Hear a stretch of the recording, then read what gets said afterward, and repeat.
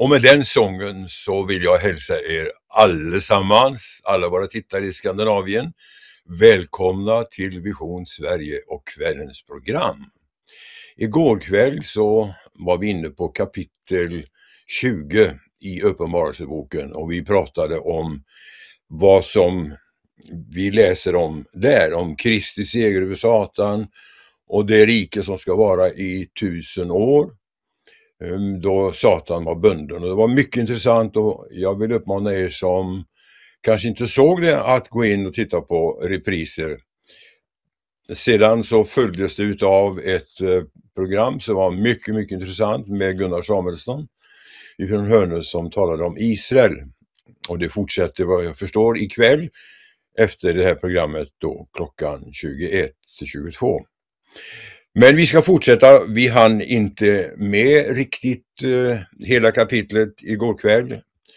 Och det är så pass mycket så att vi tänkte att vi skulle fortsätta bara en kort stund med den sista delen av kapitel 20 i Uppenbarelseboken. Och har ni biblar hemma så ta fram dem gärna och läs lite där. Och jag tänkte vi skulle börja då läsa den 11:e versen i kapitel 20. Och jag ska strax hälsa våra gäster välkomna.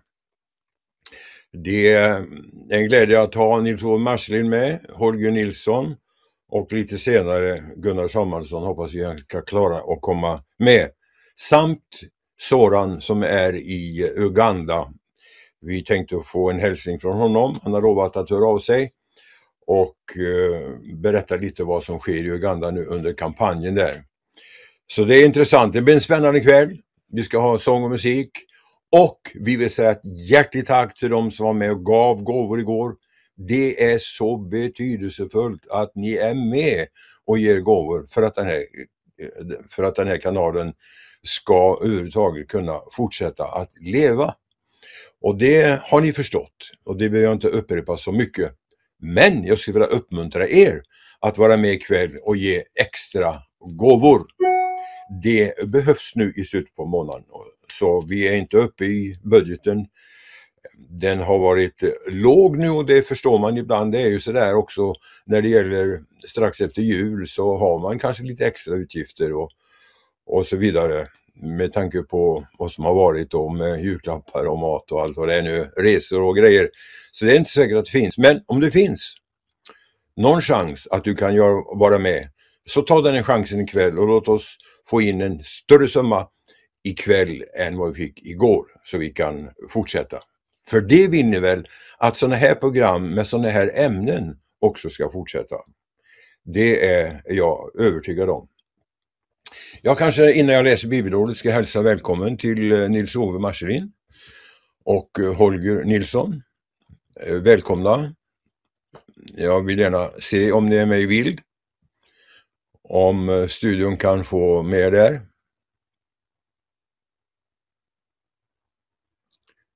Va? Ja, här är jag med i bilden tror jag. Tack för att alla jag får vara tiders. med. Underbart. Ja, det var roligt att ha med bröder. Ni har läst på er hemläxa rätt så bra under många år nu och är hemma på det området som vi ska beröra här ikväll. Så jag har en hel del frågor och en del undringar. Det är inte säkert att allt kan få sitt svar för det är en svårbegriplig bok men väldigt spännande och intressant. Jag menar då Uppenbarelseboken, eller hur? Ja, visst är det så. Ja, jag tänkte då först och främst läsa de sista verserna då i Uppenbarelseboken 20. Där det står så här som rubrik: Den slutliga domen.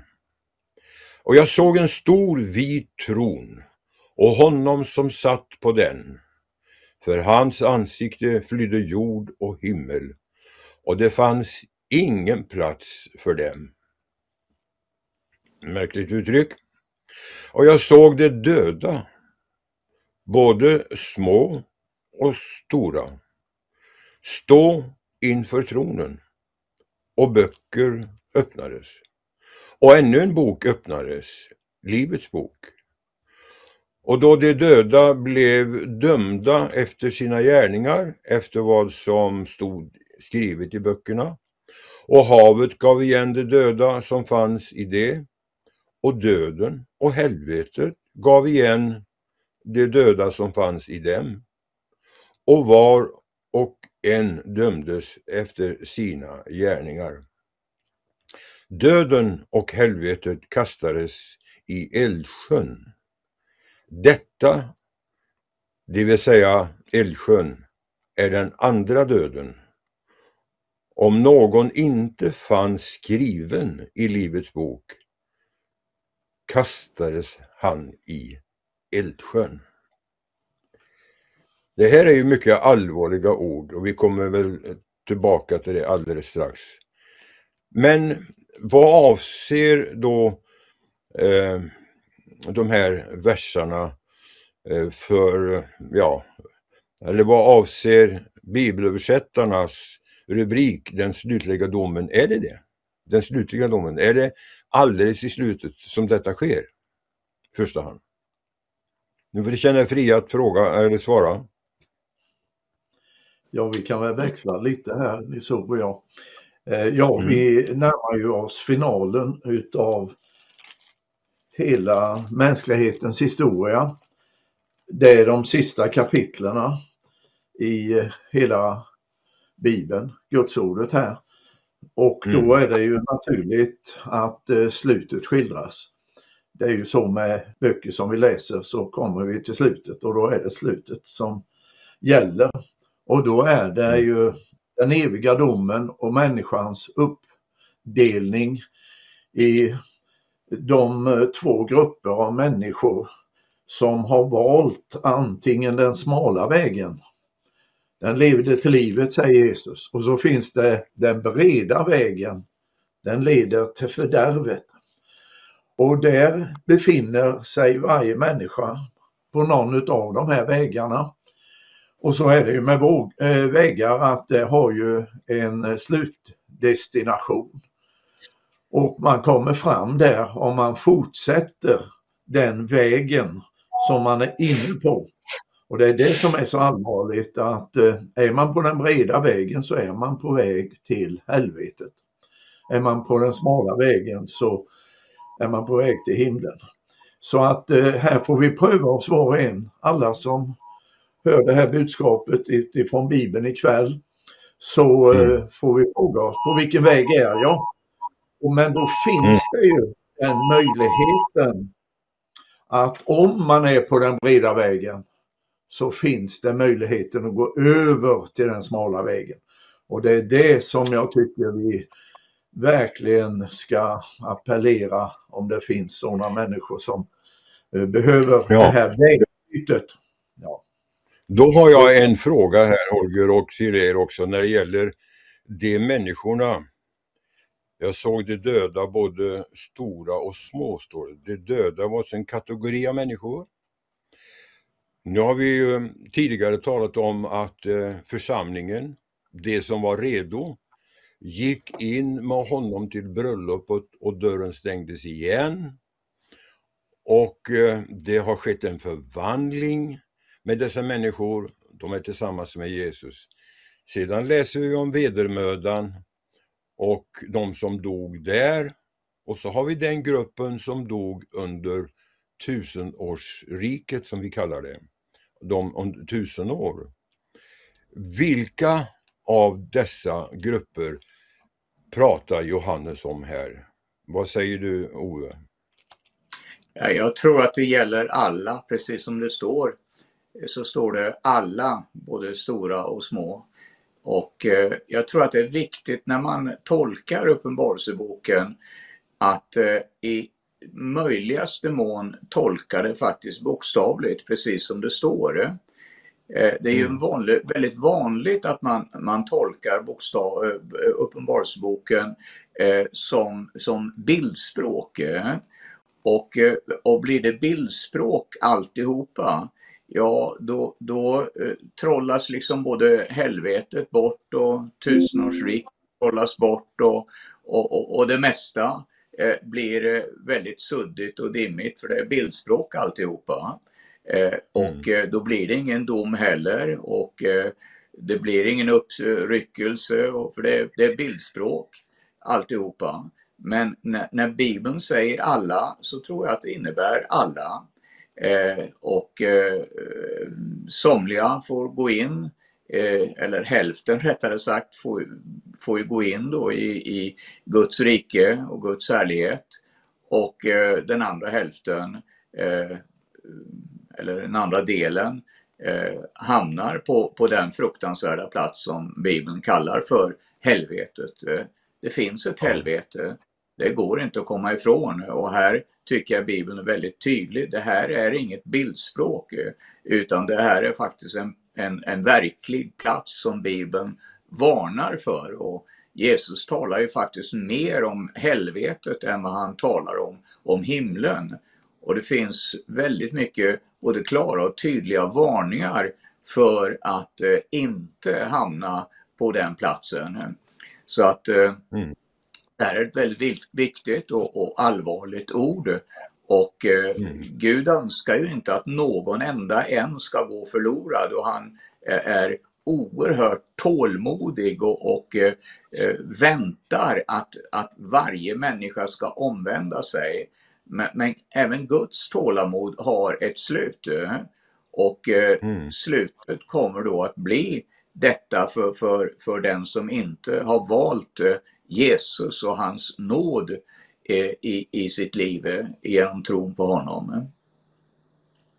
Nu så står det ju inte direkt att det var alla, utan att det står att jag såg de döda, både stora och små.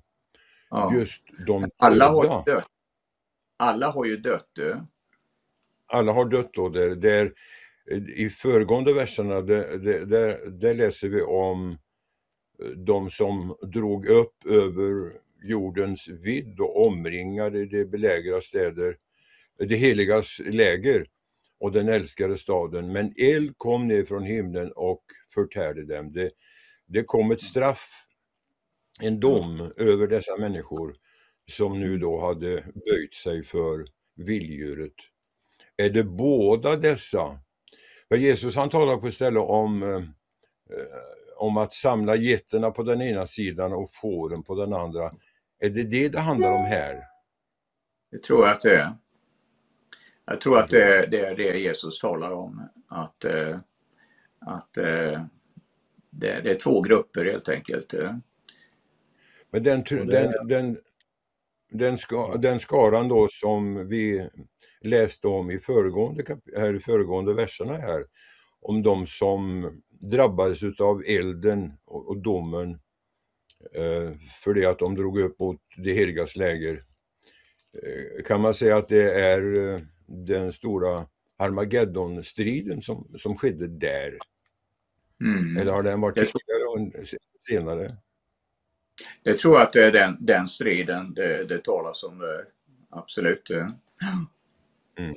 Och då är det som säger att det är ju alla döda, för elden följer och dödade människorna här. Så att det är ju döda människor. Okej, fortsätt. Ja, det är ju naturligtvis så att församlingen, den församling som lever när Jesus kommer ju då att ryckas upp, och precis som Enok och Elia inte såg döden, och som var då en förebild på det som skulle hända med församlingens uppryckande, så kommer ju församlingen, några utav församlingarna som lever då när överängelns röst och Guds basun hörs, kommer ju att ryckas upp utan att se döden. Men de kommer ju också att vara med vid den här domen, och deras namn har ju från världens begynnelse, står det, stått i livets bok, och kommer då att få gå in i Guds härlighet. Den som inte har sitt namn i livets bok, det liksom ger inte utrymme för någon annan grupp eller för någon annan dom, någon annan slutgiltig dom, utan det här är, tror jag, det sista som sker. Det ska bli dömda efter sina gärningar, står det här.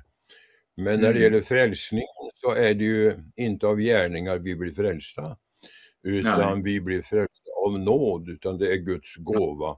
Det ger oss ett nytt liv, och när Jesus kommer och för att hämta sitt folk så ska vi ryckas upp, har vi läst, och vi ska förvandlas och bli honom lika, och vi ska se honom sådan han är. Då har vi ju redan blivit förvandlade, vi har redan blivit accepterade. Det är frågan om dessa som då har blivit renade och rättfärdiga och helgade ska på nytt igen få träda fram inför vita tronen här inför Gud och stå till svar för sina gärningar som har blivit gjorda, som de kanske också har bett om förlåtelse och rening ifrån, och det är utplånat, och Gud har ju glömt allt det här. Den skaran, är den verkligen med här inför vita tronen? Ja, jag tror att när Bibeln talar om att vi ska bli dömda efter våra gärningar, så handlar det ju om att den som då har gjort goda gärningar kommer att bli belönad, och det handlar om en dom som handlar om lön för goda gärningar. Inte en dom för dessa människor som är frikännande eller dömande, utan när det står att vi ska bli dömda efter våra gärningar, så kommer en del att få lön för sina gärningar, andra kommer att få straff för sina gärningar. Gud, han måste ju ha lite ett extra antal sekreterare som ska föra bok för varje människa som har levt och som nu lever. Och hur lång tid ska det ta sen att upprepa allt det? Det kan man ju liksom spekulera på här. Det har vi säkert inget svar på. Men vad säger du, Ja, jag tror att varje människa är en levande bok. Jag läste faktiskt idag, så sent som idag, att det var någon som hade gått över gränsen. Nu vet det finns nära döden upplevelser. Och på bara någon enda sekund, som i vår tideräkningsperspektiv, så såg han hela sitt liv ifrån födseln till döden. Så att det spelas upp, och jag har hört om detta förr, att man kan på ett ögonblick bara swissa förbi på något sätt, och kanske att vi är själva de här våra egna domare på det sättet, vårt eget liv som vi står till svars för. Allt spelas upp där då. Absolut, så tänker jag, och det är ju logiskt. Jag tror inte det behövs några sekreterare, det blir ju ett mänskligt perspektiv. Vi behöver sekreterare, men Gud behöver inte detta. Varje liv är uppenbarat för honom. Allt, både det onda och det goda. Så att, det står till och med att vi ska bli dömda för vart fåfängligt ord, vart meningslöst ord som vi har talat. Och den som har gjort en god gärning, som har gett ett glas vatten åt den som är en profet, han kommer att bli belönad för det. Så allt blir automatiskt noterat utav vårt liv, och vi ska få igen vårt jordlivs gärningar, precis som det står här. Och det är därför som det är så viktigt hur vi lever våra liv. Att vi lever för Herren och överlåter oss åt honom. Och det står ju också att det vita linnet, det är det rättfärdigas gärningar. Så Bibeln talar väldigt mycket om detta med goda gärningar, som Gud redan ifrån världens begynnelse har förberett för att vi ska vandra i den. Och det viktigaste med våra liv, det är ju hur vi lever det. Inte vad vi säger eller vad vi har för oss på möten och så vidare, utan vad vi gör i vardagen, vad vi visar andra människor utav godhet och kärlek, omtanke och barmhärtighet. Det är det som vi ändå kommer att få lön för. Så att, ja. Det är naturligtvis svårt att kunna 100%igt säga riktigt att så här är det liksom. Det är antagligen mycket, mycket rikt bildspråk också, men som också försöker att spegla en verklighet som vi kanske inte riktigt ser idag. Det är ju på det sättet, tror jag. Och när det gäller just det här med de som redan är förvandlade, om det gäller dem, det är jag lite tveksam på, men det får vi se då när vi kommer dit. Men om det som är redan frälsta och förvandlade.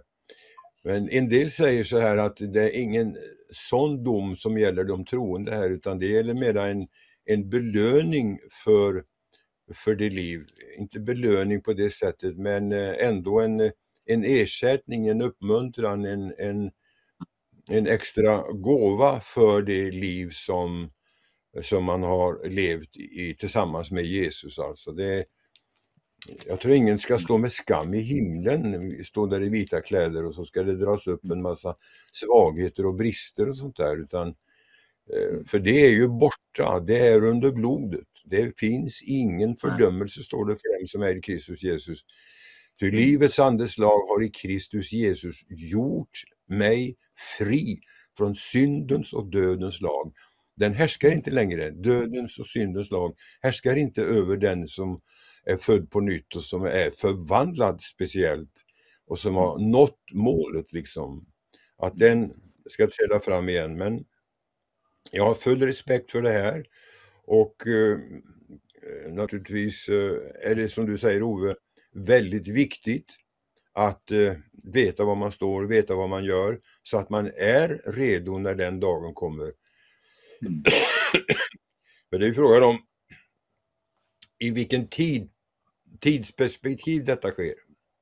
Holger. Jag kan väl hoppa in där. Och vi kan vara fullständigt säkra om det, att det blir en rättvis dom. Det känns väldigt tryggt. För Gud är rättvis. Vi vet ju att domare, de kan, jordiska domar, de kan döma orättvisa domar. Men det här är frågan om en rättvis dom. Och när vi tänker på dom så tänker vi ju många gånger på dom till straff. Men det är ju också så, om vi tar den bilden med domstolar också, att man kan ju bli frikänd. Det är ju en dom som då slås fast. Du är frikänd, du är oskyldig. Och jag tror att vi behöver ha med det perspektivet, att man döms oskyldig och frikänd, försonad med Gud. Så att det är ju både dom åt bägge hållen, så att säga. Frikännande eller dömande. Ja, just det. Det behöver inte vara att man är fördömd för att man står inför domstolen, för det avgörs då om man är skyldig eller inte skyldig. Och det tycker jag uppmuntrar också, att det är en rättvis dom. Gud är rättvis och han är trofast och står bakom sina löften. När man läser vidare här... Ja, varsågod. Jag bara flika in där att jag tror till och med att det kommer att bli så att var och en som blir dömd kommer att förstå varför man fick den dom man fick. Ingen kommer att kunna säga att nej, men det här var jag inte värd och det här var lite fel där och här glömde du det och du skulle ha lagt till det här istället. Utan alla kommer att vara väldigt medvetna om att det är fullständigt rättvist. Och jag tror också att den som blir dömd till helvetet kommer överhuvudtaget inte att ens vilja vara i himlen. Det är människor som hatar det goda och som inte skulle finna sig till rätta i himlen och har ingen längtan att komma dit en gång. När det står så här också, mycket bra Ove, döden och helvetet kastades i eldsjö. Slut på döden, men är det då slut på helvetet? Det är lite motsägelsefullt. Hur ska man förklara det? Det får man titta då i grundtexten, och där finns förklaringen. Vi läser ju nu här och du citerade från svenska folkbibeln. Där står det döden och helvetet. Men i 1917 års översättning står det döden och dödsriket. Och det tror jag är faktiskt mer rätt översatt. För dödsriket är det grekiska ordet Hades. Och det är inte det ordet som är översatt med helvete i vår översättning av Bibel 2000. Utan helvete det kommer ifrån ordet Gehenna. Så att det är riktiga är att läsa döden och dödsriket kastades i eldsjön. Och då blir det lättare att förstå, tycker jag. Då ger det ju full klart här och full klarhet. Och det här innebär ju att då är det slut med döden. Döden når sitt slut. Och dödsriket har tjänat ut på det sättet.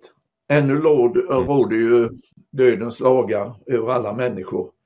Men här så sätts en punkt för detta. Den död som fördes in genom syndafallet och som Gud hade varnat för att då skulle man dö. Men här behövs inte det begreppet längre. Varken döden eller dödsriket, det har tjänat ut och så kastas det i den brillande eldsjön.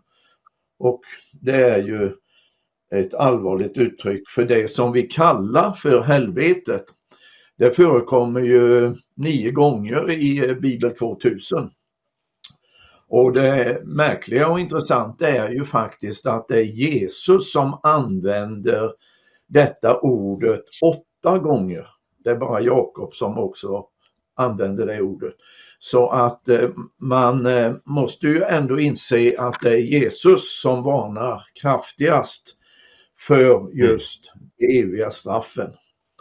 Och då tycker jag att det är väldigt viktigt att vi följer i Jesus spår och talar som Jesus. Han varnade för straff. Han talade också om den eviga saligheten, men han faktiskt, det tänker inte människor på, men han varnade faktiskt mer för att gå förlorad. Och hur är det då i vår tid? Ja, det är väl nästan aldrig som man hör någon predika om helvetet. Det är väldigt sällan.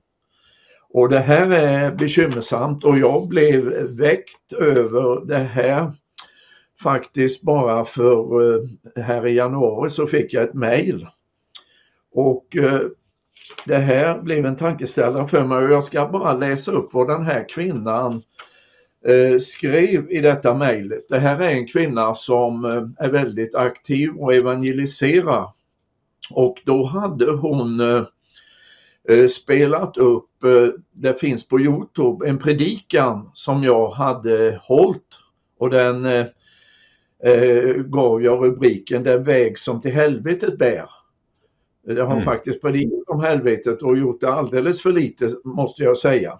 Men då skriver hon så här: jag har låtit ofrälsta lyssna på ett flertal av dina predikningar och det är alltid intressant att se hur berörda de blir. Särskilt av din predikan Den väg som till helvetet bär. Mycket bra och tydlig predikan. Just tydligheten upplevde jag att de ofrälsta uppskattar och efterfrågar. Trots att dessa har hört ett antal predikningar genom åren så har de aldrig, tänk på detta, aldrig hört predikningar om detta. De kände sig nästan lurade varför ingen berättat och undervisat om detta förut, har de sagt. Det var deras redaktion när de nu fick höra en helvetespredik. De kände sig lurade, varför har inte människor talat om detta? Och det blev ju en tankeställare för dem då. Och varför har vi inte gjort det? Och här, jag går till rätta med mig själv. Jag har talat alldeles för lite om evighetsallvaret. Och det här blev ytterligare en påminnelse. Men just den där predikan, såg jag, den har visats över 6000 gånger. Så det finns ett behov om över klarhet över de här ämnena och de här allvarliga frågorna. som vi kanske många gånger undviker för att vara populära, och det blir inte så trevlig stämning. Men det här med helvetet, det här är ju, för många har det varit en frälsningsdrivande. Jag tror ungefär P. Waldenström som grundade Missionsförbundet talar om det, att det här är så att säga ett frälsningsdrivande motiv, att man får reda på den eviga förtappelsen. Ja, och där behöver de få reda på. Det är den klassiska kristendomen, och i väckelsetider predikas alltid om himmel och helvete. Och jag måste säga själv så drev detta mig till frälsning. Jag visste jag var på väg till helvetet. Jag måste ta emot Jesus. Och det är säkert väldigt många som har samma erfarenhet. Och då ska vi inte lura människor, utan vi måste vara ärliga och raka. Och de uppskattar att vi är tydliga. Annars så, som det kan skriva här, att de kände sig lurade. Så allvarligt tycker jag det var. Ja. Det var en väckande ton, och vi ska återkomma lite grann till det alldeles strax. Därför att man märker ju också nu då i massmedia, och man skriver på sociala medier, att man ska inte prata om det här. Predikanter ska, nej, det ska vi inte skrämma folk och så vidare. Men det är ingen som blir frälst heller. Därför att de har inget att bli frälsta ifrån. De har ett religiöst liv, och det ser ut som de kan acceptera vilken synd som helst och göra precis vad som helst. Bara därför att Gud är kärlek, och vi ska absolut inte, stod i dagen häromdagen, absolut inte tala om helvetet. Det tycker jag är mycket, mycket allvarligt. Men det är viktigt att veta det, för att försmådd kärlek föder hat. Och när Gud har visat sin stora kärlek till oss och gett sin son, och folk inte i döden, och folk vill inte ta emot honom, då har det konsekvenser. Då vänder sig kärleken i hat. Så ser jag det. Och att jag tänker, hur lika vi är Gud egentligen, vi människor. Han har skapat oss till sin avbild, står det. Om vi får ett inbrott i vårt hus exempelvis, vad gör vi då? Ja, vi ringer polisen, eller om någon skär din bil, eller om någon stjäl din mobiltelefon. Du blir rasande, för du gör emot. Du gör någonting som inte du ska göra. Det har konsekvenser, och du vill att det ska ha konsekvenser för att det inte ska ske igen. Så är det ju. Jag menar, när det väljer kör på fel sida vägen har också konsekvenser. Alltså man kan säga, jag bryr mig inte om vad det står där i trafiklagarna och så vidare, men de är ju till för människornas bästa. Gud har det bästa i sinnet, och därför varnar han människorna och vägleder människorna in på rätta vägar, som psalmisten säger. Han leder mig på rätta vägar för sitt namns skull. Och Jesaja säger, vi gick alla vilse så som får, men var och en av oss ville vandra sin egen väg. Men Herren lät vår missgärning drabba honom. Och här kommer frälsningsbudskapet. Det som skulle drabba oss och kommer att drabba oss om vi inte tar vara på en sån frälsning, säger Hebreerbrevet författare. Hur ska vi då komma undan om vi inte tar vara på en sån frälsning som Gud har berett? Vi kommer inte undan, utan det blir konsekvenser utav det. Och det är jätteviktigt att vi på ett kärleksfullt och ett varmt sätt, jag menar, tänk dig du sitter här nu på vintern och du är på en insjö exempelvis, och du sitter där och fikar, har det skönt och tittar ut över isen, men du ser att längre bort så är det inte is, utan det är en vak som vi kallar det för, det är öppet vatten. Men nära land så är det jättebra is, och man kan gå där och allting. Men så kommer en annan med full fart och hoppar i skridskorna, och så säger du, om du säger det, ja, jag ska inte lägga mig i, han vet väl att det finns en vak där borta, eller ska jag säga någonting eller ska jag inte säga någonting? Där har vi ett ansvar. Då kanske vi säger till den då att ja, men du ska inte köra längre ut, för det är en vak där borta. Det är inte bra, det är inget att få bry sig om. Det är en gubben eller tanten säger. Och så kör man, och den attityden finns idag. Men om man skärper tonen och säger, ser du inte det? Då kan man vara med också och rädda. Här är det inte frågan om att bli en populär pastor inför människor, utan det är viktigt att bli, inte populär, men att behaga Gud och det uppdrag som han har gett oss till att både varna och vägleda och sen uppmuntra och styrka. Det är det som ligger till grund. Och det är därför vi har kanal Vision Sverige, skulle jag säga nu innan vi får en sång här. Och därför så vill vi att det här budskapet ska nå människorna i alla områden i Sverige, i vartenda hus, varenda lägenhet. Och medan vi lyssnar till sång så ringer du in eller swishar en gåva. Vi återkommer strax. Ja, tack för den fina sången. Det är gott att vi har goda sånger som visar på Guds stora kärlek. Och det som tillhör Guds stora kärlek till oss människor, det är att han säger oss sanningen. Bara en sak till när det gäller det här sista versen i kapitel 20. Sen ska vi gå in på de andra. Det står det så allvarligt. Om någon inte fanns skriven i livets bok kastades han i eldsjön. Då har jag ett par, tre frågor till våra bröder här, Holger och Ove. Vad är det för bok som han talar om här, tror ni? Och hur blir man skriven i livets bok? Jesus talar ju om det en gång, att ni ska inte glädjas över att onda andarna är er underdåniga, utan gläds över att era namn är skrivna i himlen. Vilka namn är det? Är det alla namn? För det står också om att du ska inte utplåna mitt namn ur den bok du skriver i. Ge oss en liten enkel förklaring. Det kan du ta Ove och börja där i alla fall, får vi se. Ja, jag tror att det är på det sättet att alla människor är ifrån början uppskrivna i livets bok. Och när Jesus dog, då dog han för alla människor. Han försonade varenda person i världen. Men genom att välja bort Jesus så kan man få sitt namn utplånat ur livets bok. Och därför så står det att om vi är trofasta ska inte utplåna ditt namn ur livets bok.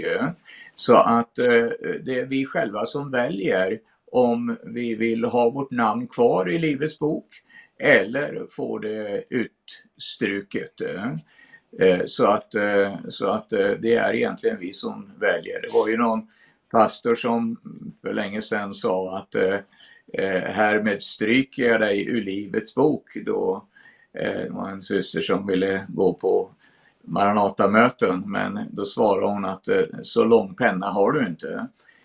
Men det är bara Gud som kan stryka en person ur livets bok, och det gör han utifrån vårt eget val, att en människa medvetet säger nej till Guds nåd och säger att Jesus, jag vill inte ha med dig att göra, helt enkelt.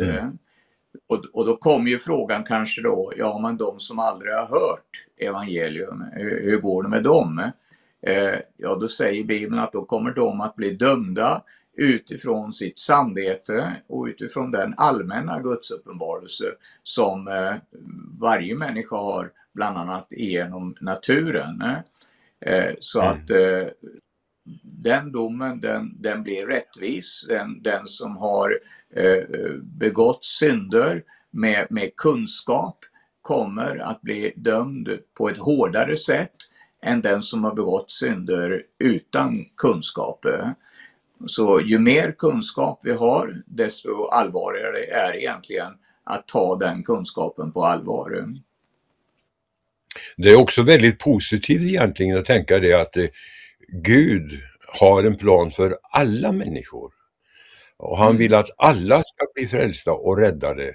Och jag håller med. Jag tror att man kan säga det att alla människor är skrivna i livets bok. Men om någon inte vill vara inskriven där, så är det ju upp till dem då. Vill de inte acceptera det som Gud redan har förberett. Ja, men du är skriven här. Ta vara på mina välsignelser här. Ta vara på min förlåtelse, ta vara på min rättfärdighet. Allt det där som kan rädda dig är gåvor från mig. Så han straffar ju inte bara, utan han ger det inte vi har och har gjort det inte vi kan göra för att uppnå det eviga livets arvedel. Så det är fantastiskt att veta detta. Folk ska veta det, att det är. Men samtidigt då så tycker jag till sist då det står: så blev han kastades i eldsjön. Och det har vi ju en gammal berättelse när vi går till evangelierna, där Jesus talar om den rike mannen och den fattige Lazarus. Och då säger den här rike mannen, när han kom i dödsriket redan: jag pinas svårt av dessa lågor. Vad det nu är för lågor, om det är fysiska eller om det är på ett annat sätt, det förstår vi kanske inte riktigt, men bara det att man ska pinas, det är en fruktansvärd sak alltså. Och frågan är om det är en tillfällig pina eller om det är, som det står, i evigheternas evigheter.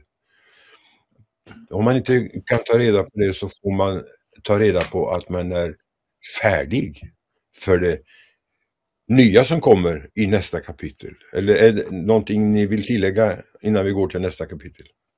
Ja, vi kan nog aldrig nog understryka det här med evighetsallvaret.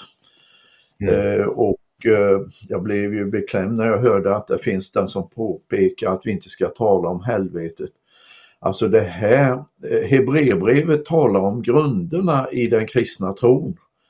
I Hebreerbrevet 6 och 2, och då så nämns evig dom, står det. Evig dom, alltså det är detta som vi talar om helvetet, att man kan gå förlora. Och vi måste ju tala om grunderna. Och vi måste ju tala också, som jag tidigare sa här, att Jesus talade, alltså 8 gånger använder han ordet helvete. Och vi ska väl ha Jesus som vårt föredöme. Och då måste vi ju också tala som Jesus gjorde och varnade människorna. Han gjorde det. Och någon annan som gjorde det och har gjort, och detta är ju den klassiska predikan, så innefattar den ju inte bara himmel utan också helvete. Och jag plockade fram ett häfte som är skrivet utav Billy Graham, Vad är helvetet?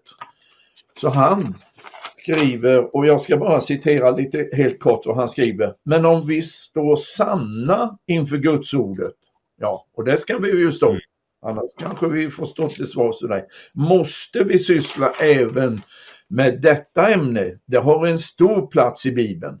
Bibeln talar mer om helvetet än om himlen. Även om sanningen inte är populär, betyder det inte att man ska låta bli att förkunna den, skriver Billy Graham. Och så fortsätter han så här: på många predikantskolor råder lärarna de blivande pastorerna att undvika detta omtvistade ämne i sina predikningar. Det är inte ett befogat skäl, menar de, att skrämma människor till ett frälsningsavgörande. Men kan vi helt enkelt tiga ihjäl en fråga som finns i tusentals människors tankar och som upptar en stor del av Guds ord?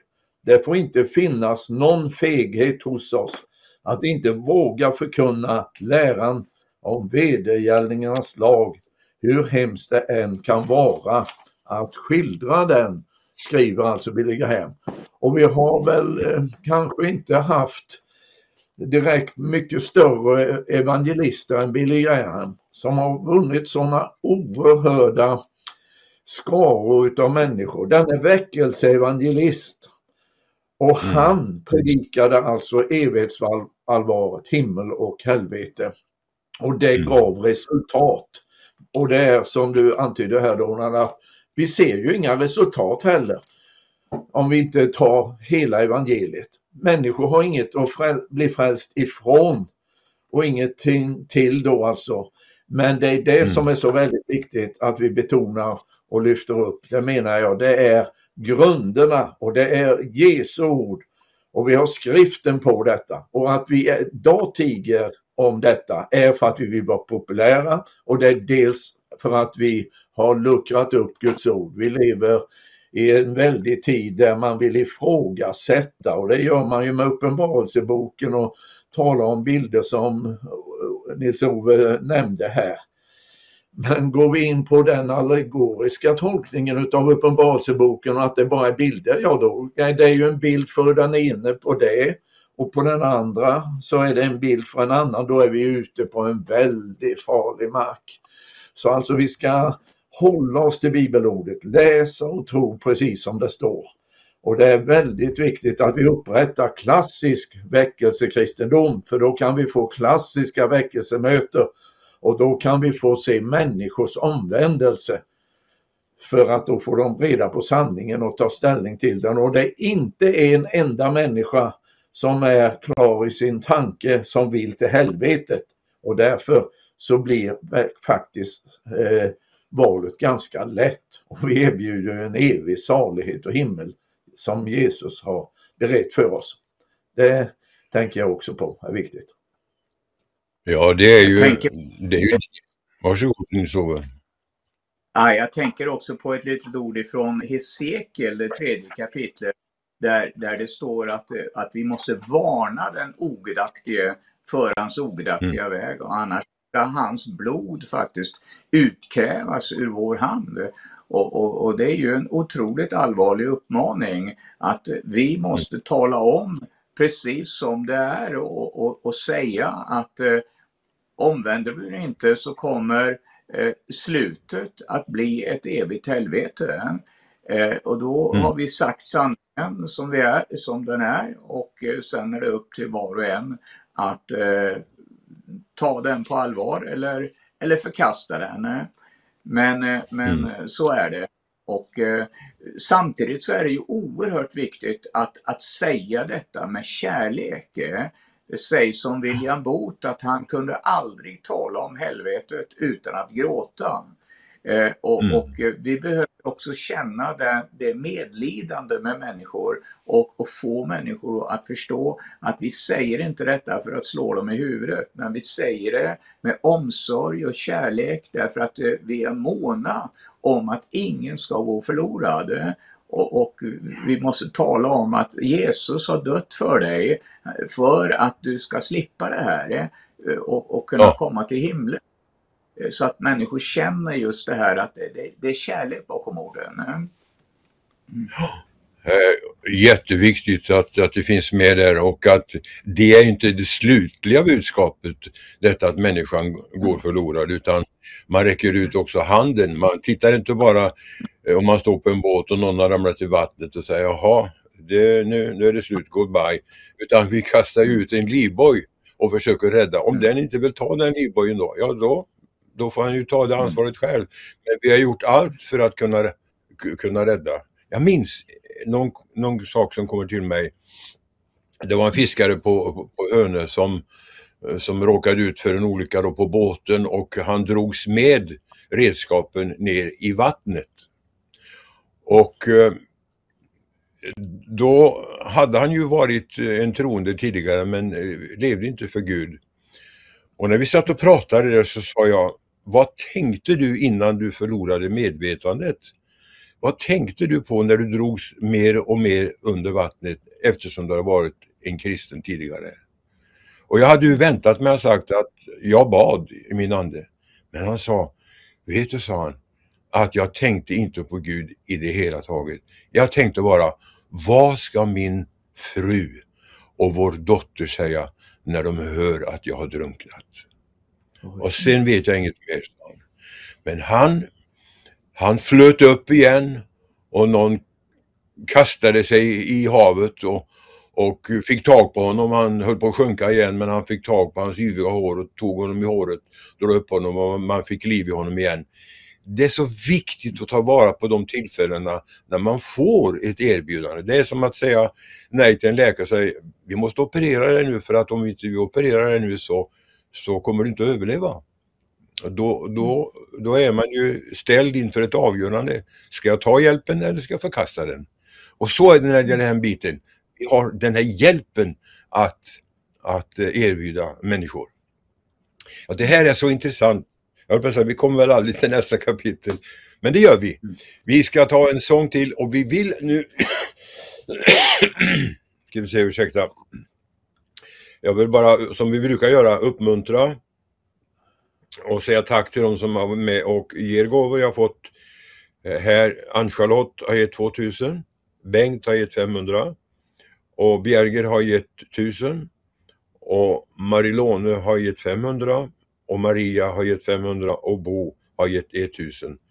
Stora, generösa gåvor. Alla gåvor är välkomna och ju större de är, ju bättre blir det för ekonomin. Det fattar ju alla, men alla kan inte ge lika mycket.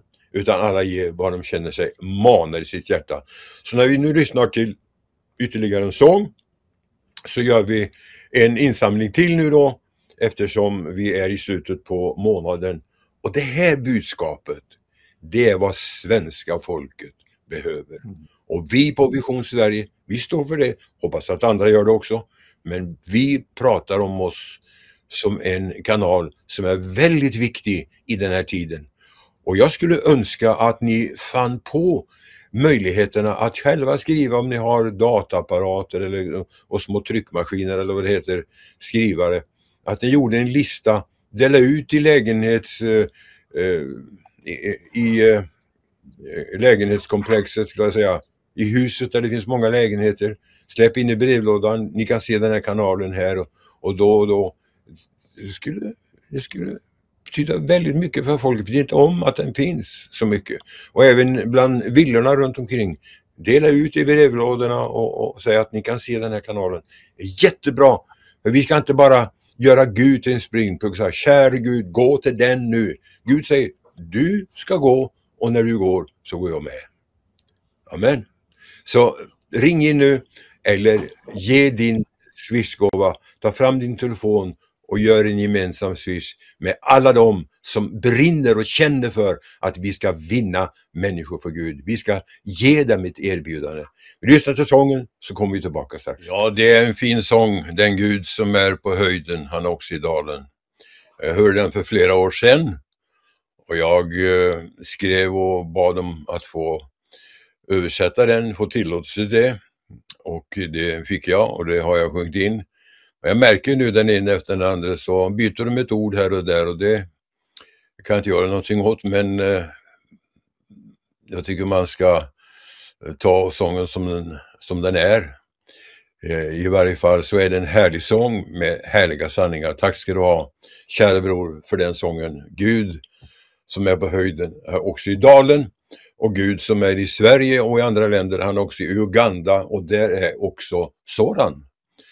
Har vi med Soran? Han är, ja, och Monica har vi med också där, ja. Det är missionär. Monica med. Yes. Det är våra missionärer från Vision Sverige som är i Uganda och missionerar nu. Välkomna till kanalen igen. Ja, tack så jättemycket. Hur går det när i Uganda? Vad håller ni på med för någonting? Det går jättebra i Uganda och jag vet inte om internet är så bra, men det hackar kanske. Det är bra. Men vi har det så bra, eller hur Monica? Ja, absolut. Monica har aldrig varit i Afrika förut och nu är vi tillsammans i Uganda i en stad som heter Mbarara. Och vi ska ju till Kampala också och ha möte där. Men just nu så håller vi på med, eller vi har haft 3 dagar crusade och kampanjer i en stad eller en by där många andra byar, människor har kommit tillsammans och det var så underbart. Monica, vad tyckte du om de här korta möten som vi har här i Afrika? Ja, alltså, om vi funderar på hur folk ska orka med 3 timmar på Vision Sverige så skulle de testa det som vi är med om här. Det är så de börjar och kanske predikar klockan 11 och sen mötet slut klockan 1:30. Och innan dess har vi varit på möte från klockan 3. Så 10 timmar, 8 timmar, 9 timmar och så kommer vi hem vid 1:30, 3 på natten. Och vägarna är katastrofala. 30 kilometer så kör vi ungefär över en timme med en sån här bom, bom, bom, bom, bom. Många. Det är ingen asfalt och hans bil, pastorsbil som han kör oss, det går i garaget eller till service nästan varannan dag. För det är alltid något som slår i underifrån. Och, men vi har sett, Donald, över 350 människor gav livet, alltså blev frälsta på de 3 dagar. Och den heliga ande kom andra dagen, döpte människor i eld och det var så mycket, så underbara helande som vi har sett också.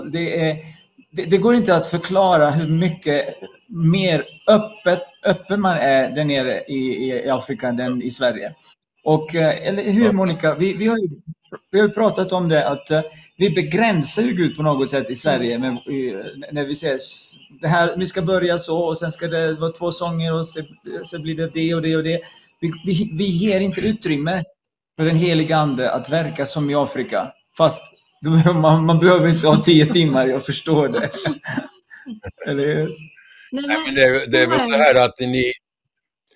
väl så här att ni gör som Jesus säger i Markus. Det står att de gick ut och predikade och Herren verkade med dem. Där har du hemligheten till vad ni är med om, eller orsaken till. De gick ut och predikade och Herren stadfäste ordet. Och det är ju så viktigt att man predikar det rätta budskapet för att Gud ska kunna stadfästa. Så vad predikar du och Monica Soran? Vad säger ni om Jesus? Alltså, det är 3 dagar, 3 olika predikningar. Till exempel Monica hade ett kvinnomöte igår.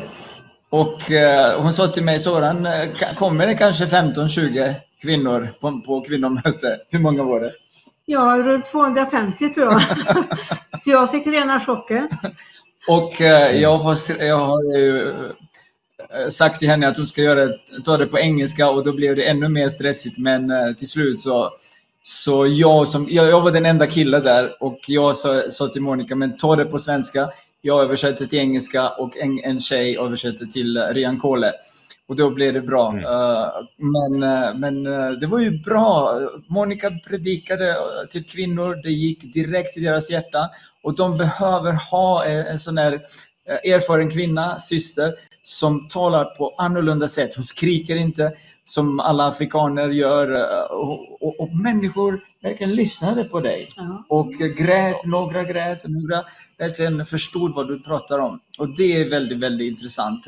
Sen är det, när vi predikar på kvällarna vid Crusades, då är det mycket dans, Donald. Jag ska ju precis nu efter den här sändningen sätta mig och så ladda upp lite dans som jag satt ihop några videos på Facebook, och då får ni åka eller besöka min Facebook då, så får ni titta på de här videorna. Och det är Monica som börjar dansa. Först lite försiktigt, men sen andra, tredje dagen så var det full fart på henne. Oj, det var väldigt... Ja, då kan jag har överhuvudtaget inte att jag skulle utsätta mig för det. Men här man rycks med. Och min önskan att komma till Afrika var att få uppleva det varma andliga klimatet. Och det går inte att stå emot. Och det har hänt så mycket i mötena när man sett hur folk blir helade, hur anden faller så de ramlar som käglor, hur vi får vara med och befria ifrån besatthet. Det är upplevelser som jag aldrig varit med om, som jag verkligen kommer bära med mig och se vilken stor Gud vi har. Fantastiskt. Så den första mötet på kvällen när du predikade, vad predikade du om då? Ja, jag predikade om temat för hela Crusade är Reformation. Alltså att Herren vill ta bort eller göra det som en gång var perfekt och kanske sen förlorat på något sätt eller förstört. Men om vi låter honom ta tag i våra liv, alltså vi går igenom, och då kommer han att restaurera allt som Satan har förstört för oss. Och Ja. jag har predikat om att Jesus, Återupprätta liksom. Ja, precis, kan man också återupprätta. Ja, och Jesus, han vill välsigna dig. Han vill restaurera allt. Och sen knyter jag på att återupprättelse, det går till Gud som äger hela jorden, universum. Men det går också till platsen, och platsen är i Jesus. Det Korintierbrevet säger, om du är i Kristus. Så det finns ju en ny plats för oss när du blir en ny skapelse. Och på det sättet så berättar vi och predikar vi att det finns ingen fördömelse för den som är i Kristus. Och oavsett vad man har gjort, så blir det att Jesus kan återupprätta och restaurera. Så restoration på engelska. Och det är ju underbart hur folk tar emot det här och agerar. Stannar kvar till 1:30 på natten. Och hela dagen till 1:30 på natten och lyssnar. Och det är bara ytterst få som lämnar platsen kanske. Men alla barn.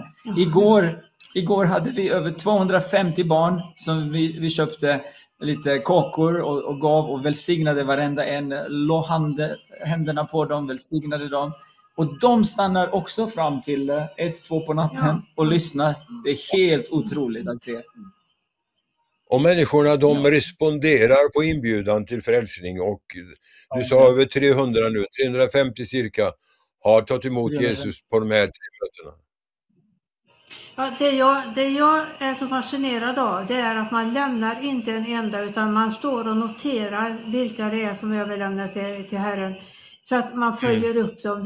Det är så seriöst och det är så fantastiskt. För ibland har väl jag också undrat för det där, kommer de bara för att de ska komma fram? Men det finns alltså ett allvar bakom det är ett beslut de har fattat och församlingarna fångar upp dem.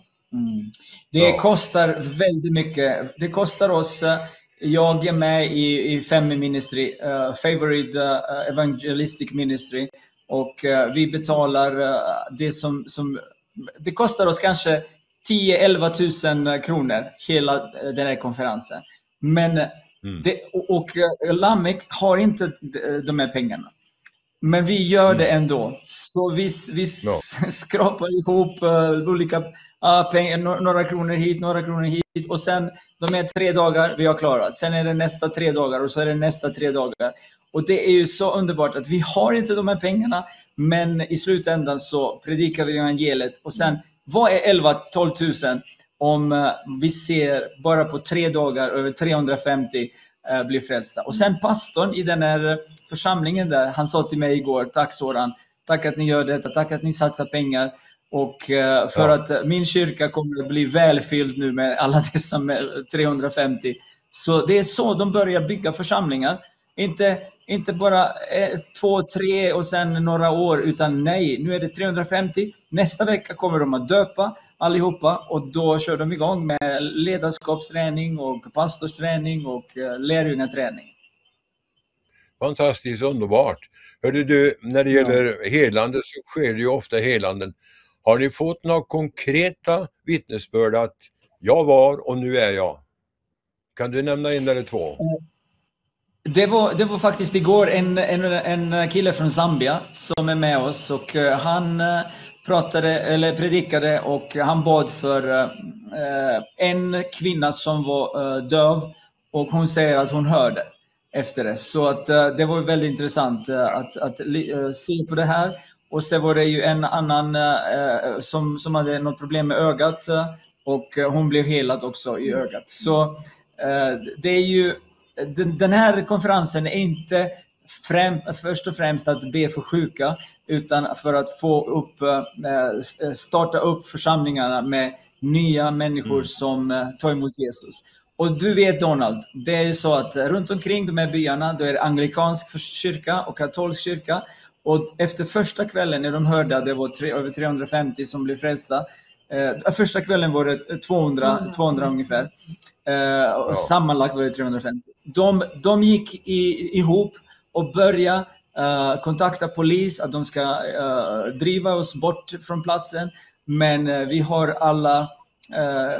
allt som vi behöver, alla tillstånd, och då gick det inte att driva bort oss från platsen. Men de här krafterna, de här andliga krafter, kommer i rörelse direkt när människor tar emot Jesus.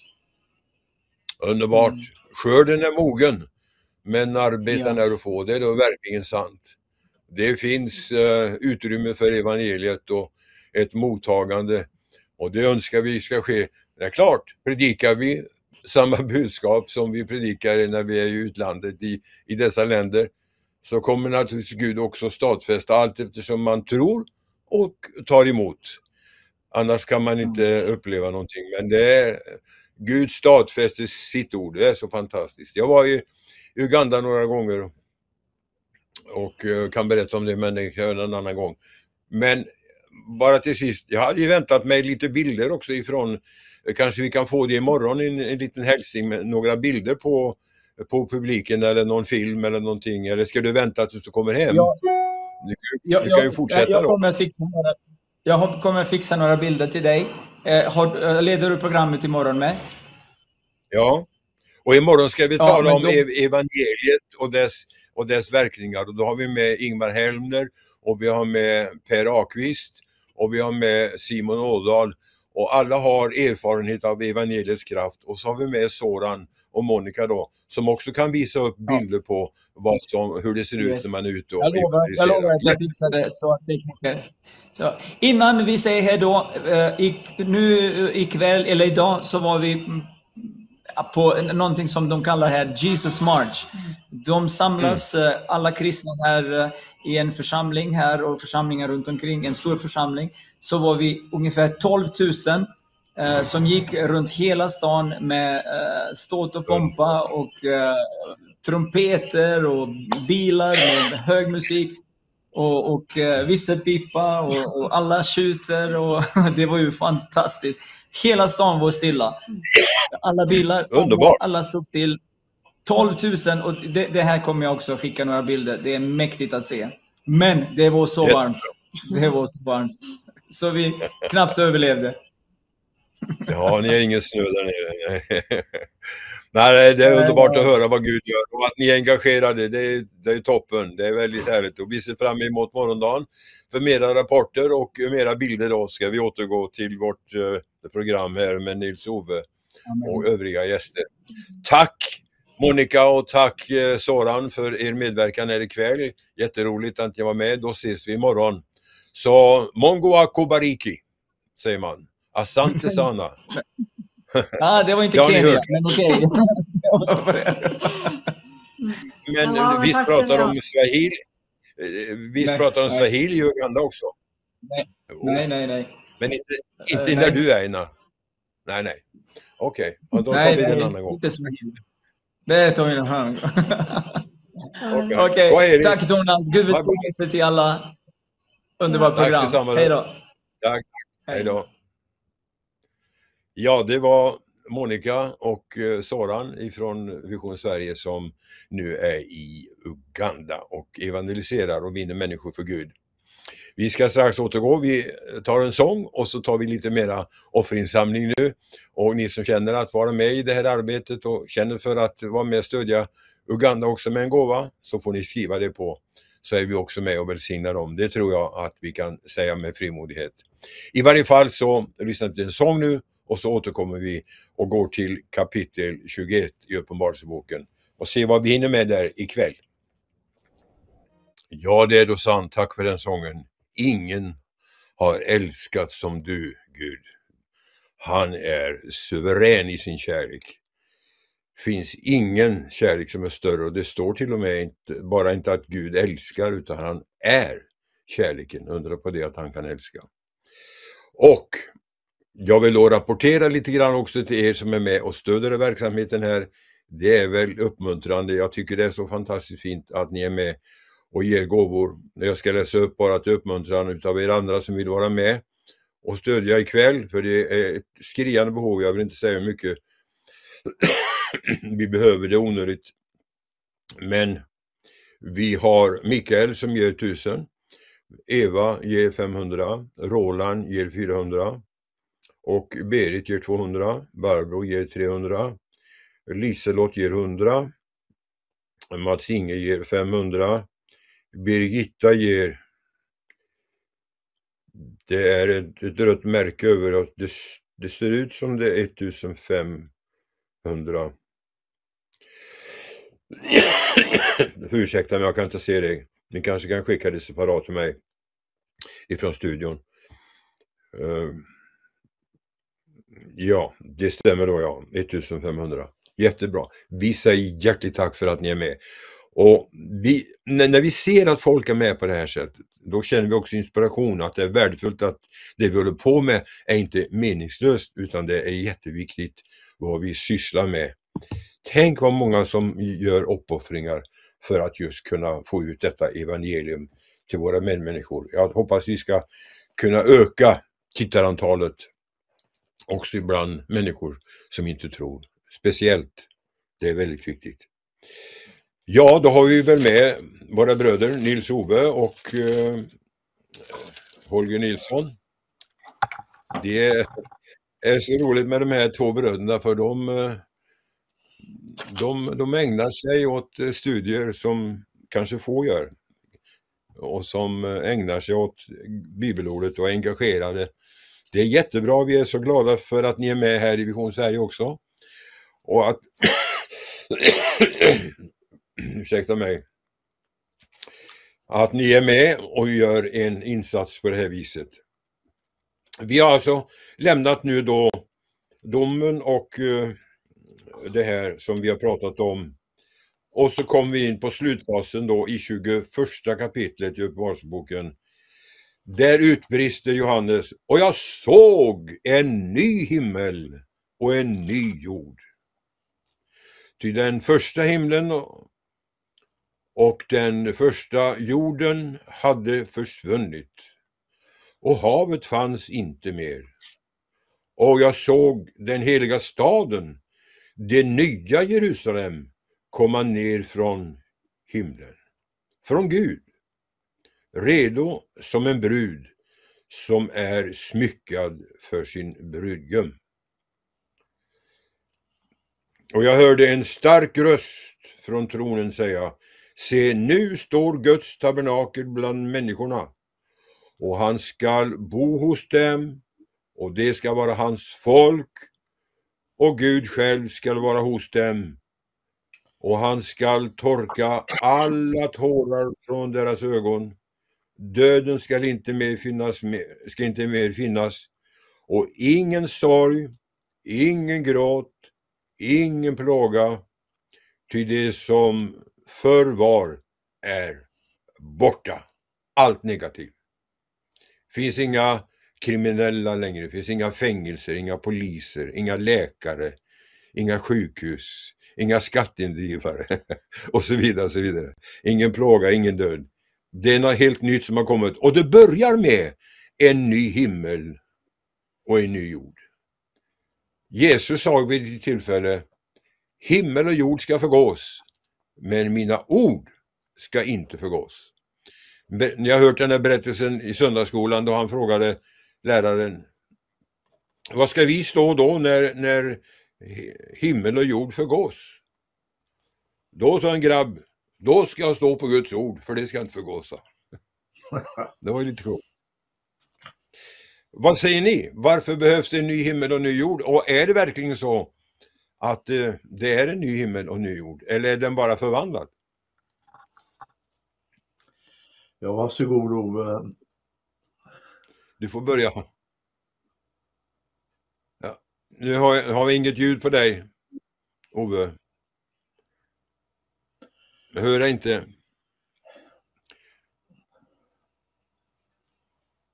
Det var nästan nu.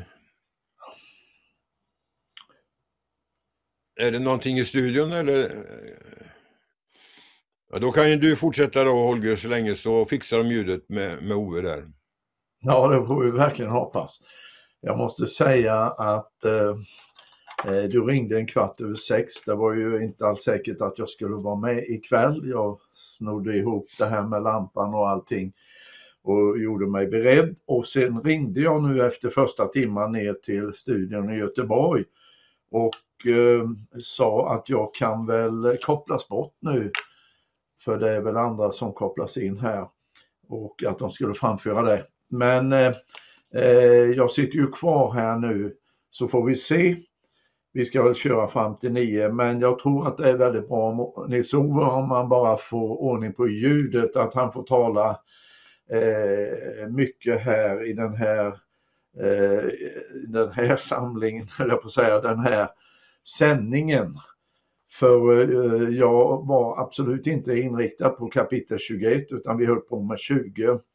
Och så att det blir väldigt spontant ifrån min del. Nu får vi se här om, annars får jag fortsätta om inte Nils-Ove. Du får väl se, kolla med ljudet där. Du kan fortsätta, Holger, för jag tror ju så här att om någon kom i ett möte och frågade dig samma fråga, så hade du säkert ett svar. Du har ju sysslat med det här i så många år och känner till det här och predikat om det här. Så jag tror inte du är alldeles oförberedd, även om det blir hastigt. Ja, så vad säger du om en ny? Ja, det var frågan om det blir en ny jord, ja. Ja, och en ny. Ja, det står det ju. Vi tror ju som det står faktiskt. Det är ju det som är själva grunden. Och du läste ju här att Johannes, jag såg den heliga staden. Det här är en verklighet, det är ingenting som han har hittat på, ingen bild. Vi måste kunna göra upp med den här allegoriska tolkningen som har blivit mer och mer påtaglig. Att man kan tolka det som bilder och så vidare. Utan det här är en uppenbarelse från Gud. Och Johannes skrev ner vad han såg. Jag läste idag kommentar, någon teolog som skrev att Johannes ville trösta de heliga, och därför så skriver han det. Johannes ville det och Johannes ville det. Det är inte frågan om vad Johannes ville, utan han var en referent utav vad han såg. Så som vi har journalister som refererar vad de ser. Och det här tror jag Gud verkligen har uppenbarat för oss att vi ska få ta del av, precis som det är. Så att nu ser jag Ove i alla fall här, men frågan om han hörs också, för i så fall lämnar jag gärna över ordet. Ja, ska vi göra en test? Ja, det går bra, vi hör dig nu. Ja, vad underbart, toppen. Ja. Ja. Ja, just det, det var frågan om det var en förnyad jord eller ett helt nytt jordklot. Jag tror att det viktiga här, det är ordet ny. Hur den här förnyelsen och förvandlingen har gått till, om det är ett totalt nytt jordklot på en annan jord, eller om den här jorden har blivit totalrenoverad. Det har väl kanske mindre betydelse. Det viktiga tycker jag är att det är totalt nytt. Det gamla är totalt borta, helt och hållet borta, och så har någonting helt och hållet nytt kommit i det ställe som är helt annorlunda. Det tror jag är det viktiga. Och just det här också att synden och ondskan ska inte finnas mer, utan det är frid och rättfärdighet som bor på den nya jorden, och det kommer att vara totalt annorlunda på det sättet, och det tror jag är det viktigaste. Sen tror jag själva naturen också kommer att bli förnyad, därför att det står att även jorden är lagd under förgängelsen, och själva naturen längtar efter sin förlossning. Så det blir en ny natur. Jag tror att den kommer att bli en natur som till stor del liknar det som var innan synden kom in i världen. Edens lustgård över hela jorden. Så att det kommer att vara ett paradisiskt tillstånd där det inte fattas någonting, och där vi inte kommer att liksom sakna någonting. På samma sätt som när Adam föddes, så sa han inte här får jag försöka fixa det och rätta till det, utan allt var fullkomligt. Och så kommer det också vara på den jorden. Det fattas ingenting, utan vi har allt. Och det blir vad inte ett öga har sett, och vad inte ett öra har hört, vad ingen människas tanke har kunnat tänka. Så oavsett hur livlig fantasi vi än har, så har vi inte förmåga att ens föreställa oss hur fantastiskt det kommer att bli. Det tror jag är egentligen det viktiga att tänka på. Underbart att höra. Jag tror också som du där att det är förvandlat, om den är helt ny eller inte. Det står att havet finns inte mer. Det vill säga då, det finns inga båtar heller. Det är en helt ny början. Jag satt just och tänkte på det. Till och med vintern är borta och snön är borta, och det är bara 24 timmar på dygnet utav det som är nyttigt och grönska och grönsaker och allt det här. Det är en helt ny tillvaro för en helt ny tidsepok. Att det skulle ta så många år innan Gud kom till det, vi vet inte hur långt det är kvar dit ännu. Men vilket framtidsperspektiv det finns i alla fall här i de här verserna. Det är helt fantastiskt. Och att vi kommer tillbaka till skapelsen. Ja. Jag tänkte på ett litet ord här från Jesaja också, det 65:e kapitlet, så talar ju faktiskt till och med Jesaja om det här i vers 17. Så säger han så här: se, jag skapar nya himlar, alltså i pluralis, nya himlar och en ny jord. Och man ska inte mer minnas det förgångna eller tänka på det. Och därför ska vi fröjda oss och jubla för evigt över det jag skapar. Gud har ju en otrolig skaparkraft. Så han kan ju omskapa också, använda samma material, men utav samma material skapa någonting komplett, helt och hållet nytt, som gör att man känner inte ens igen det gamla. Så nytt är det. Ja, helt fantastiskt. Jag tänker ibland när jag ser på tv när de har filmat olika slags fiskar i havet vid olika ställen. De är färglagda på ett alldeles speciellt sätt och liknar varandra, skapade på ett sätt. Och likaså fåglarna är ju något fantastiskt att se, dessa fåglar med dessa rika färgnyanser och sammansättningar. Alltså människor kan skapa kopior av det här, men ingen kan göra original. Ingen kan få till det. Det finns ingen som kan få till det där. Därför så är det väldigt ointelligent att inte tro att det ligger en mäktig kraft som vi kallar för Gud bakom. Det finns ingen annan mäktig kraft som kan nämnas i det här sammanhanget som ligger bakom den här skapelsen. Och han har tänkt sig då på med gator av guld och så vidare, och havet som kristall. Men nu finns det ju inget, det måste ju vara den gamla himlen som har hav som kristall, men den nya finns inte havet längre. Men det kanske finns något liknande, man vet aldrig riktigt. Men framförallt så är det en ny början och en ny fortsättning som är helt obegripbar för oss svaga, trånga i hjärnan. Eller vad säger ni? Jo, det är ju så att vi har ju inte förmåga med våran hjärna att riktigt förstå det här, utan Gud får ju sänka sig ner på vårt plan och använda enkla ord så att vi ska få en liten glimt utav vad det egentligen handlar om.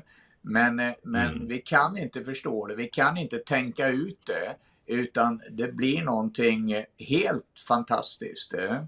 Och vi får ju nya kroppar också som har andra egenskaper än de kroppar som vi har nu. De kropparna kommer ju då att vara anpassade till den nya jorden, som gör att vi förmodligen har helt andra förmågor än vad vi har nu. Och det blir en annan typ av liv helt enkelt som vi kommer att leva då. Ja, det är fantastiskt det här med liv och nya kroppar du säger. Jag tänker bara på en sån enkel sak som ett hönsägg. Det är ju ingen som, om man slår sönder ett hönsägg och så är det en gula och så är det vita. Och det är inte mycket mer att kunna se det, men att i en utveckling då så plötsligt så kan vi redan nu veta att ja, där finns 2 ben med klor och där finns det en röd kam och så vidare och ett näbb och allt det här. Och förmågan att skapa ett nytt ägg, det är en otrolig skapelse. Vi kanske skulle prata mer om den här guden som gör sådana stora under. För att verkligen få upp ögonen. I naturen vittnar ju faktiskt om Guds under. Därför är människorna utan ursäkt. För att det är så mycket som säger det finns en gud. Som Theophil Engström skriver. Jag ser allt det sköna, säger han. Och det finns en gud. Det finns en gud. Så det är mäktigt.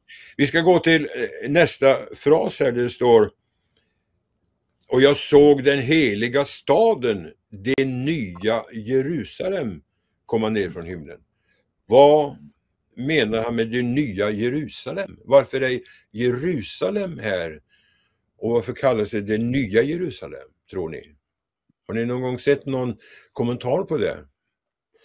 Ja, läst en del kommentarer om det, men jag tror att det är jättebra med kommentarer, men det finns också en fara med kommentarer därför att man kan fastna i ett felaktigt tänkande och därför så när man läser kommentarer så är det alltid oerhört viktigt att själv också gå tillbaka till Guds ord och rannsaka Guds ord och se efter om det stämmer eller inte.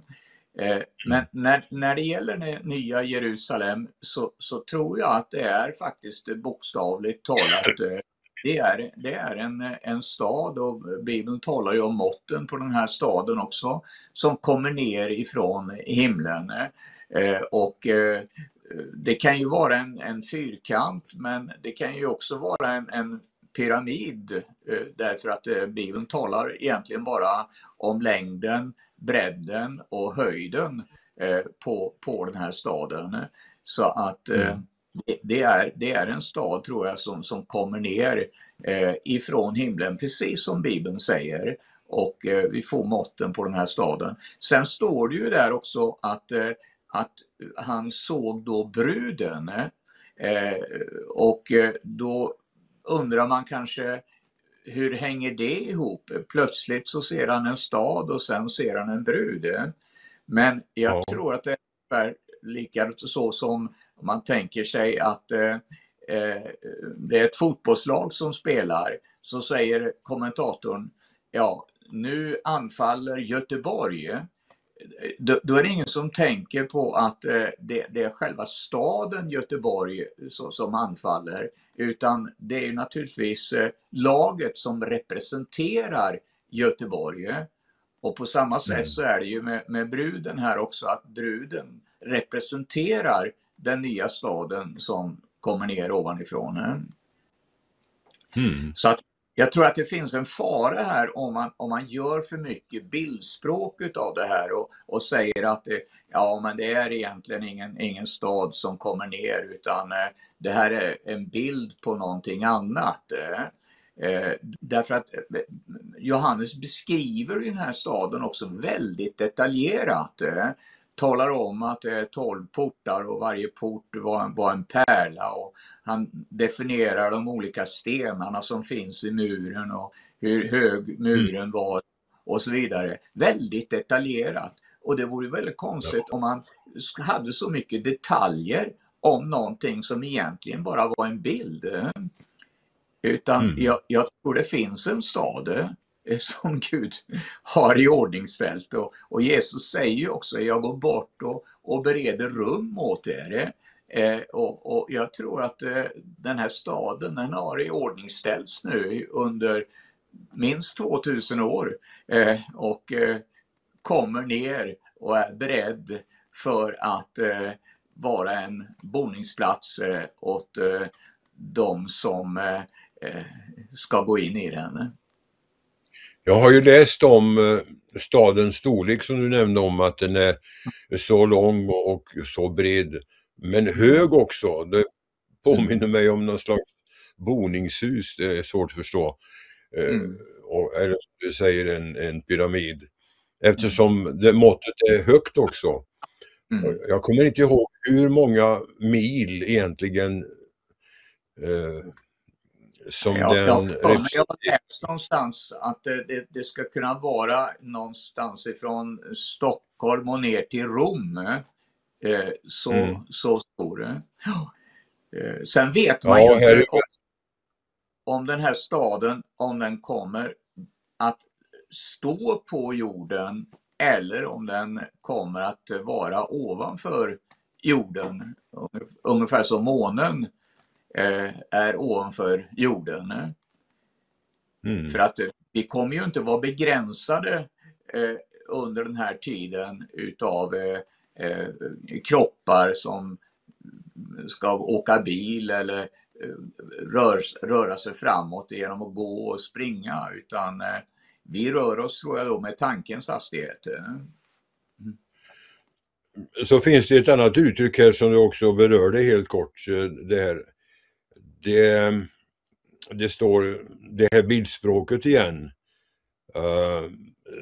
Som en brud som är smyckad för sin brudgum. Det, Holger, har du predikat mycket om, tror jag. Vad har det för betydelse i det här sammanhanget? Vad tror du han menar? Vad var det han såg? Och hur ska man tolka det? Ja, det är ju svåra och djupa frågor.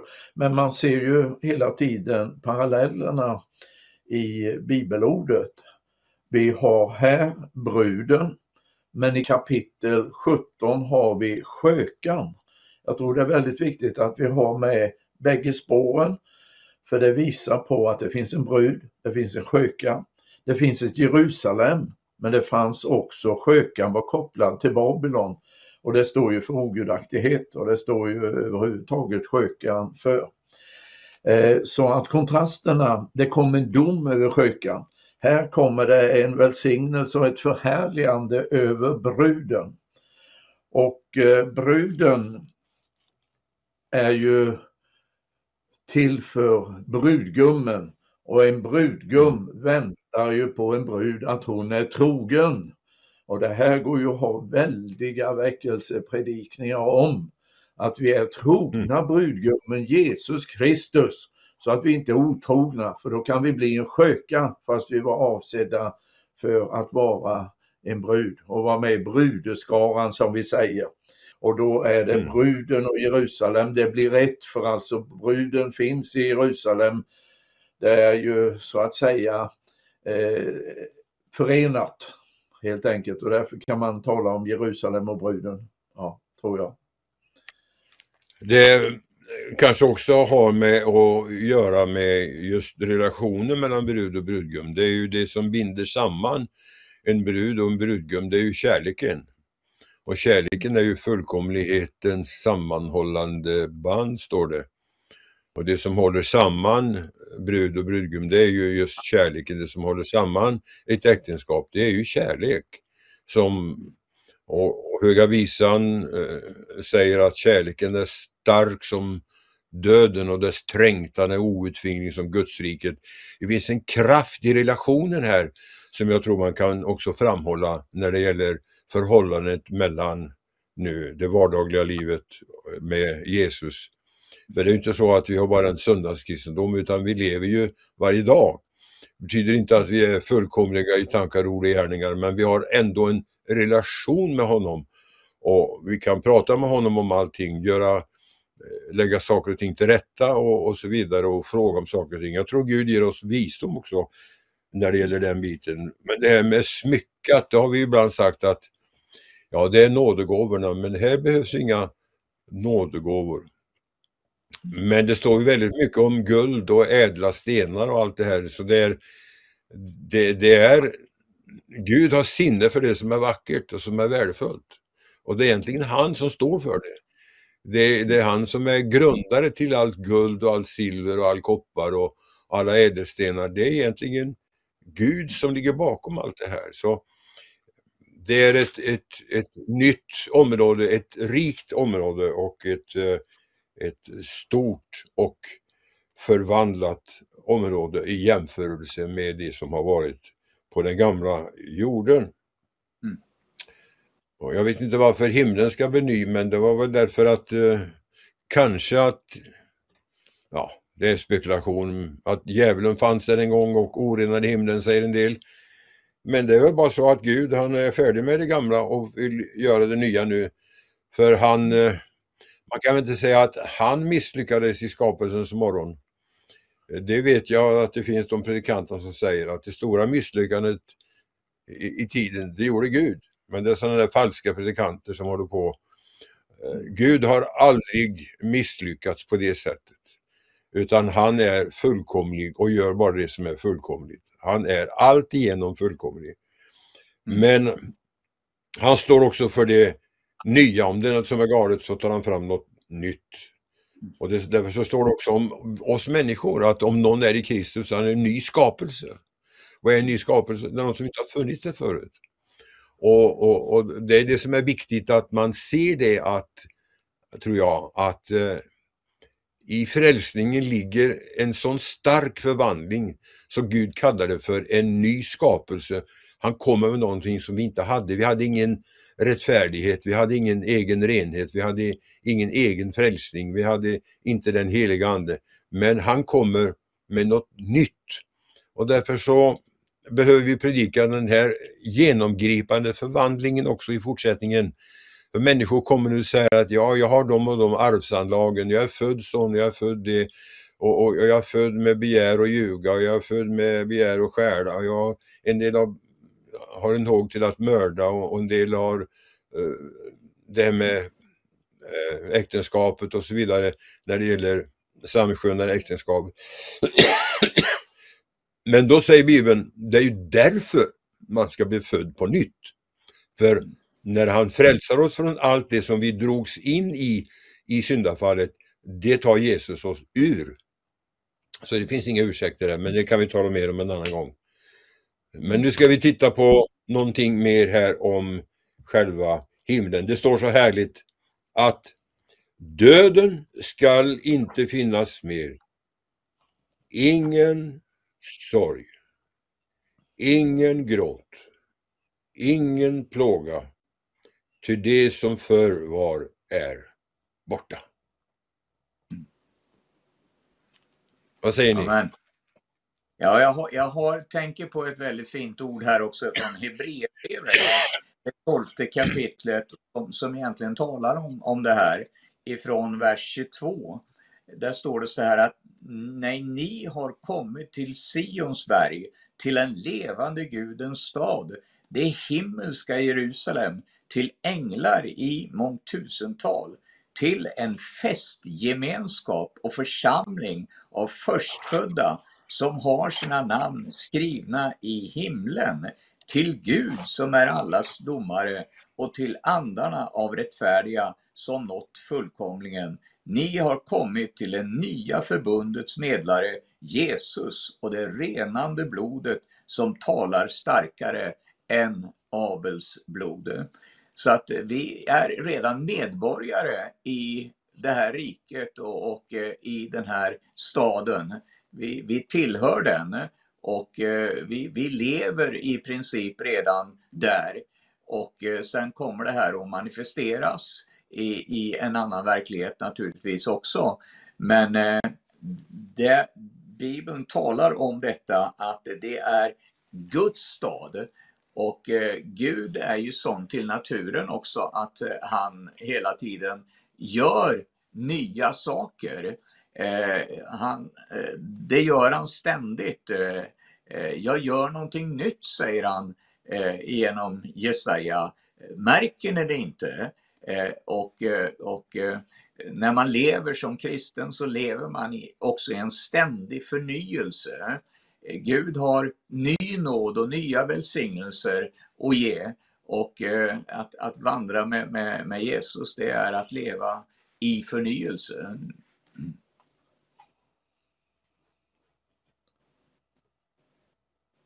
Sälja mera ikväll. Jag tycker 2 timmar är alldeles perfekt. För det blir så mycket utav det hela. Så vi får gå tillbaka till det kapitlet vid ett annat tillfälle, kanske i februari. Och titta på mera, det står mera om det nya Jerusalem och om bruden och så vidare. Så jag ville nu bara avrunda och säga ett hjärtligt tack till er, Holger och till Nils-Ove, för att ni har varit med, och Soran och Monica. Och vi ser fram emot en fantastisk kväll också imorgon när vi ska tala om evangelium. Det står det är en Guds kraft till frälsning.